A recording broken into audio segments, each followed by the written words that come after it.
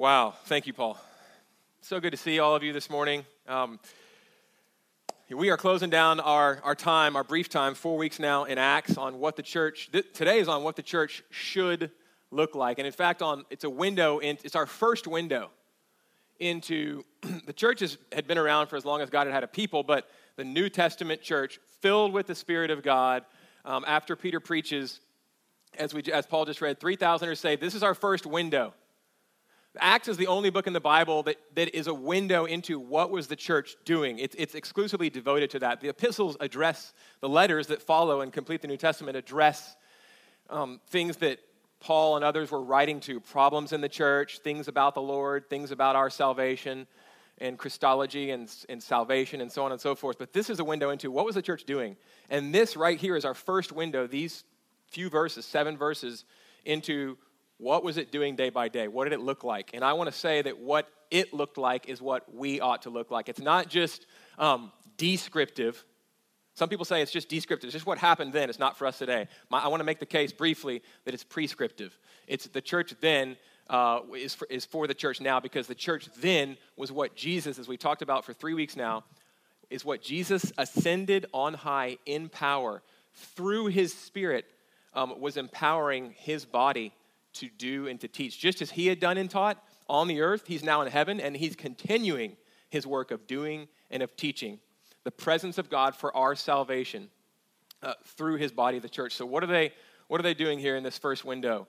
So the first thing I want to say, I just kind of skip. There's a lot that I don't talk about. This isn't an exhaustive uncovering and unpacking, but I just want to skip over 5 things briefly. The first thing we see is they were a devoted church.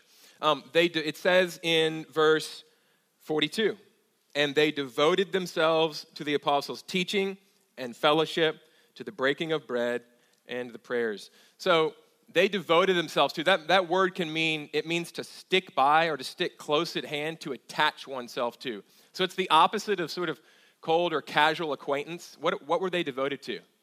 What were they sticking close to? What were they attaching themselves to? They were devoted to, it also means to persevere in. So in verse 46, you see day by day and week by week, they were doing these things. So what are they? Well, it says the teaching, and that's of the apostles, which later became the scriptures. And so they were devoted to, in our case, the scriptures, and to sitting under the teaching of those that have the gift of teaching. And what are they teaching? They're teaching the scriptures. They're unfolding the scriptures that we might receive light and the very presence of the living God. In the ESV, it doesn't say this, but it's to the fellowship, and it's to the breaking of the bread. So the fellowship of believers, not just hanging out and having some fellowship, but it's to the fellowship, the community that's being created by Jesus through his Spirit, this new people. They're devoted to that fellowship. That becomes their thing that they're attached to and doing day by day. And then it says to the breaking of the bread, which is probably communion. It's not just that they're eating. They are eating. We see that later in the text that Paul read. They were just sharing food in their homes. Does that remind you of anything? That's why we do what we do in our neighborhood parishes. It's why we eat together. All these sorts of amazing spiritual things were happening, but as they were devoting themselves to a lot of the everyday things, to sharing life together, to eating together. But they were breaking the bread. They were remembering the Lord and what he'd done in his breaking his body for them. And then it also says in the Greek, the prayers. So they were going to some of the Jewish prayers and seeing them through the light of Christ. What's the point? The point is, this is their liturgy. This is their outline for life on which they hang the pegs of their life. We need a liturgy. We need a routine to devote ourselves to give us structure and stability. And this is the one that we see in the first window into the early church. This is what they're devoting themselves to day after day. And it's why we do so much of what we do at Sojourn. It's not just coming once a week to hear some preaching and eat the bread and drink the wine and set up signs and then tear down signs and put it in the trailer. It's that the church is a family. And that's why we're geographically focused, because we want to be able to live close enough to share our lives together, to be devoted to these things, because this is the blueprint God's given us to live life to the fullest as Christ's body, and then to invite our neighbors into that. And that's our mission. So a couple illustrations, and then the next thing after devoted church that I see here. And that is that I was reading about coals. You read about it, you know. You've had enough fires, you've had enough hot coals. In Britain, they have coal fires still in some of these townhomes where it's just a coal fire. It's instead of wood, it's coal. When you put the coal in there and a bunch of coals together stay red hot, and those things get just fiery, and they keep the whole room warm. And a bunch of hot coals together stay hot a long, long time and provide a ton of heat. But what's the best way to cool a coal down? It's to separate it. It's to separate it. And so one thing that we're seeing here is that this is what Jesus is telling us about. This is what the author of Acts, Luke, is telling us about the way that we're made, is that to be filled with the Spirit and to be the body of Christ, saved by his blood, and to share that life together, we get hot and we stay hot that way. And you can see, I've never seen it go well for someone who's tried to do the Christian life on their own. You cool. You start by wandering a little bit. That's why as your pastor, I'm so concerned with these things that as a covenant member you've committed to, about being devoted to these things that just seem kind of routine and almost mundane. They are, but they have huge implications to get red hot, to stay red hot. And then that kind of seems like a holy huddle, except that studies have shown, I'm reading a book right now, about to finish it, called Spiritual Multiplication by Bob McNabb. And he shows that they've done studies, and studies show that one of the best ways, if not the best way, to see people come to Christ is to bring a few non-Christians to basically surround them by a Christian community. Bring them into a red-hot Christian community, and they see how you love one another, and they get loved on, and they get spilled on with the Holy Spirit and with the love of Jesus Christ, and it's overwhelming in a good way a lot of times. And we see that toward the end of what Paul read, that people get too close to this fellowship, and they almost get sucked in and saved by the love of God. And so it's the opposite of a holy huddle. It's staying hot together and encouraging one another, as long as it's called today, in these regular, daily, weekly, monthly rhythms. And that's the best way to see people won to Christ, to invite them into that. And we ought to be doing that constantly. So we see a devoted church. Secondly, we see a giving church. Verses 44 and 45 are scary. They're scary. First question that we ask as Americans is, we go McCarthy and we go like, is this communism? Is this communism here? Because they are taking their stuff and just selling it and selling their possessions. And even we see in Acts 5, selling lands if they have them. So that what? Why are they doing that? Just because stuff's bad? No, stuff's not bad. That's Gnostic. That's a heresy. Stuff's good because God made it. And he said it's all good. Stuff is good, but it's not good when those in your community, in your fellowship, and in the very body that you've now been engrafted into are hurting and in need. If you have a bunch and they have a little, what we're seeing here is that things are sold so that there are zero needs in this community. And so the question we ask is it communism? No, look, it says they sold their possessions. It's their stuff. And they aren't being coerced by the state, or in this case by the church. They're doing it freely. They're doing it because of this compulsion, because of what Christ has done, and he's now in them, and he's compelling and impelling them. So why though?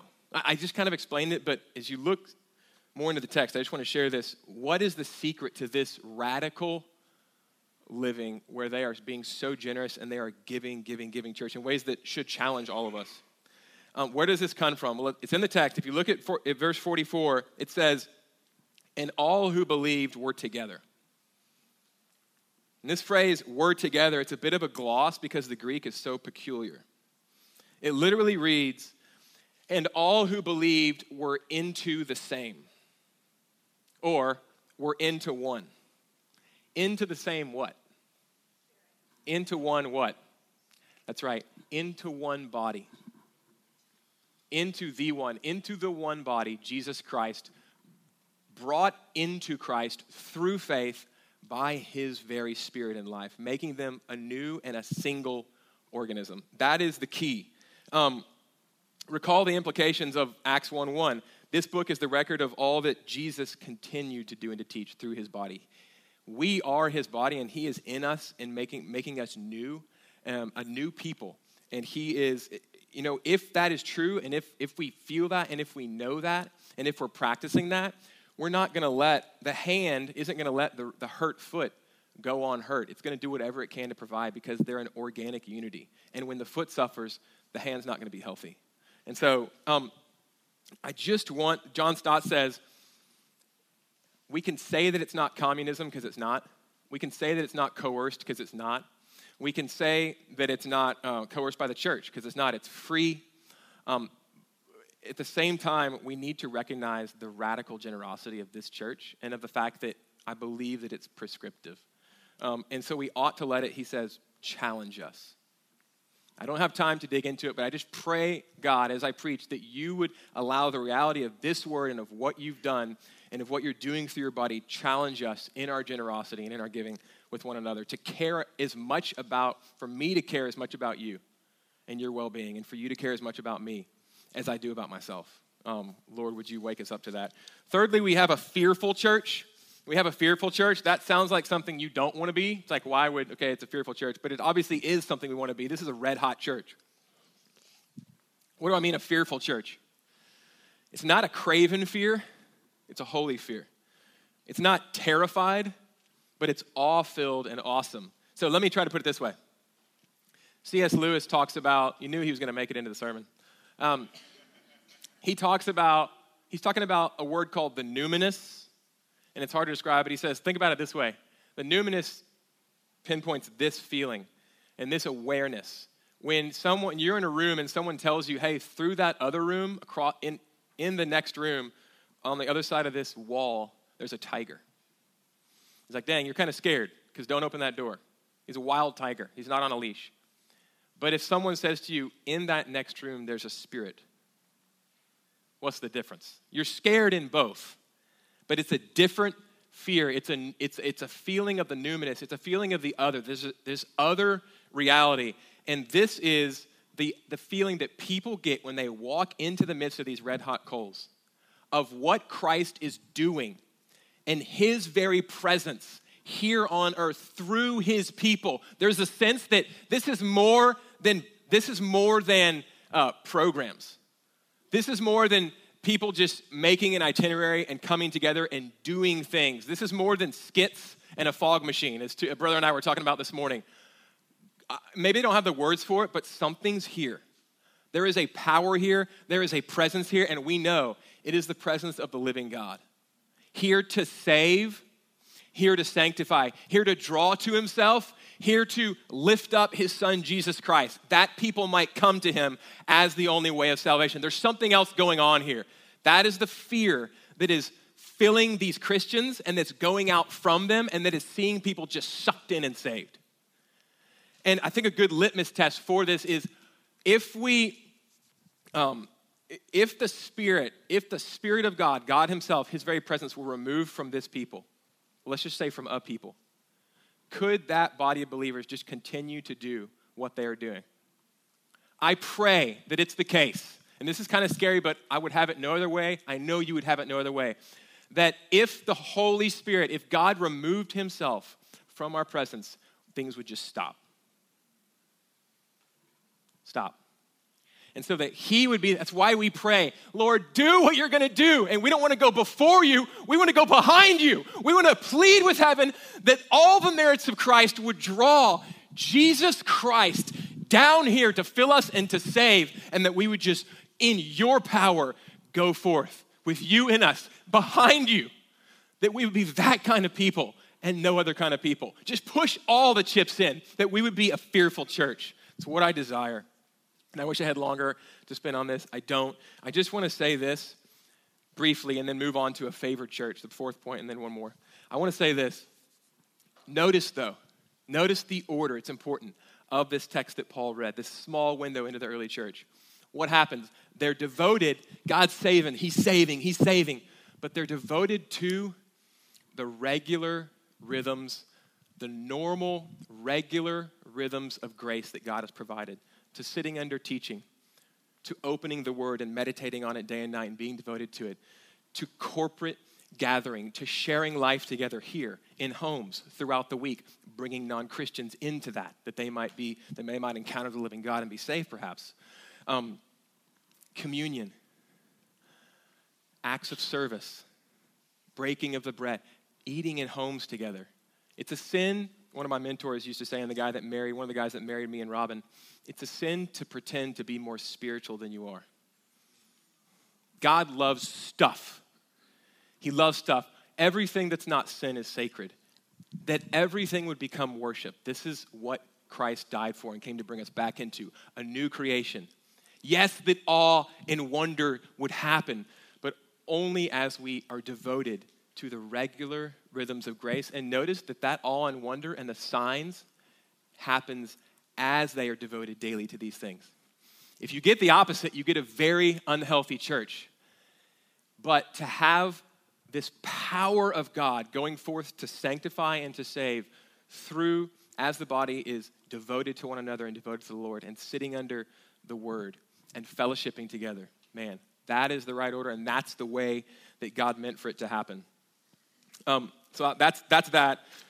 Penultimately, a favored church, fourth thing that I see here, though there are many more, they had favor with the people, this text says. They had favor with the people. So the people probably just means unbelievers that are in Jerusalem at the time. They had favor. That's interesting. Because we know the early church was persecuted, but here this church has favor. And not that they weren't. They were immediately persecuted. In the next chapter, they're thrown in jail.